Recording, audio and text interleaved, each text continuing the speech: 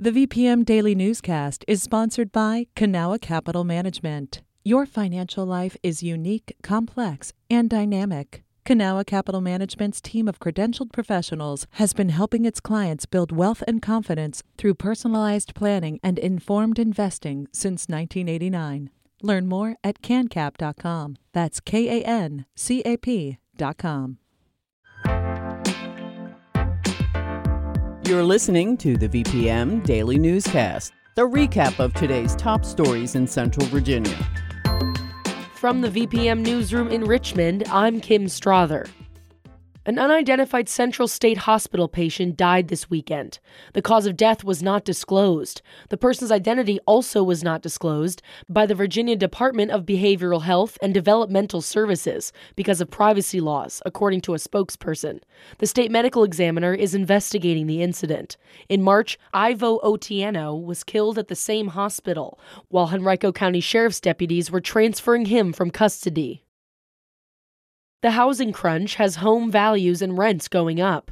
Jahd Khalil from VPM News reports City Council is looking in backyards for one solution. There's going to be two acronyms in this story. First is STR, which is short-term rental, like an Airbnb. Second, ADU means accessory dwelling unit. These are small housing units on a single-family home's lot, like a garage to apartment conversion, or an attic that's now a studio loft.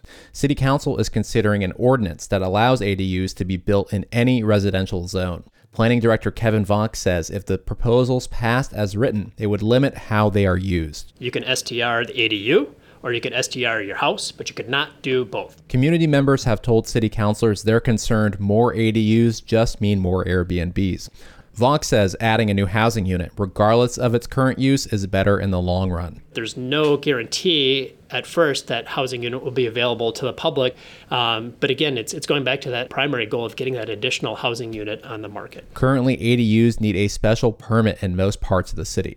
Since 2022, the city has issued 13. Jahd Khalil, VPM News. The 19-year-old driver who killed one cyclist and injured another last year in Henrico County pleaded guilty earlier this week to 3 felony charges, according to NBC 12.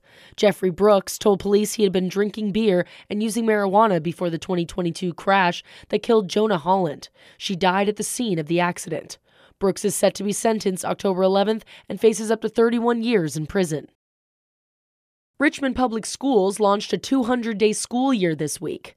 It's the start of a pilot program that gives some schools an extra 20 days of class time to make up for learning loss brought on by the interruptions of the COVID-19 pandemic. The pilot program was approved in March, with Cardinal and Fairfield Court Elementary Schools being the only schools currently participating. But Superintendent Jason Camras says he hopes it becomes the rule rather than the exception. It's certainly going to make a dent, but we're going to need to do big, bold things like this for many, many years to come. And I do hope 200 days, if not 220 days, becomes the norm here at RPS. Apart from the start date, participating schools will have the same holidays as others in Richmond and will share the same last day of school. A European company has invested $6 million in a Mechanicsville factory that produces electrified equipment. The Zurich-based ABB will manufacture, test, and repair parts and machines for rail transportation and off-road equipment for buses and mining, according to the Richmond Times-Dispatch. The facility currently employs about 40 people. A company representative says demand could result in additional hires. ABB projects that 1/4 of industry growth will be in the U.S. Richmond City Council banned owning certain wild and exotic animals earlier this week.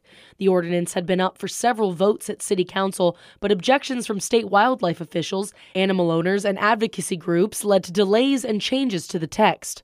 For instance, a provision now gives reptile owners a 180-day grace period to register their animals with the city, and the ordinance was edited to be in line with state law.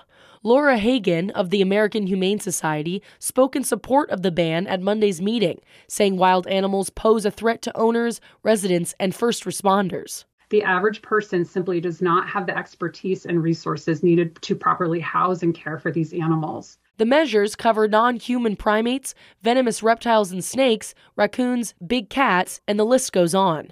Anyone who owns a wild or exotic animal without the required permits is subject to a fine of up to $500. This has been the VPM Daily Newscast. Some of these stories may have changed since the newscast was recorded.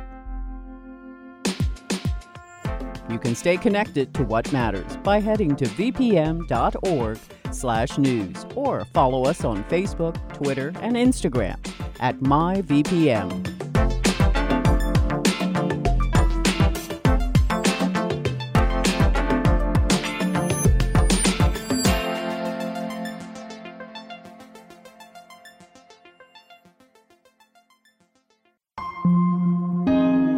VPM. Hi, it's Terry Gross, the host of Fresh Air. We bring you in-depth, long-form interviews with actors, directors, musicians, authors, journalists, and more. Listen to our Peabody Award-winning Fresh Air podcast from WHYY and NPR.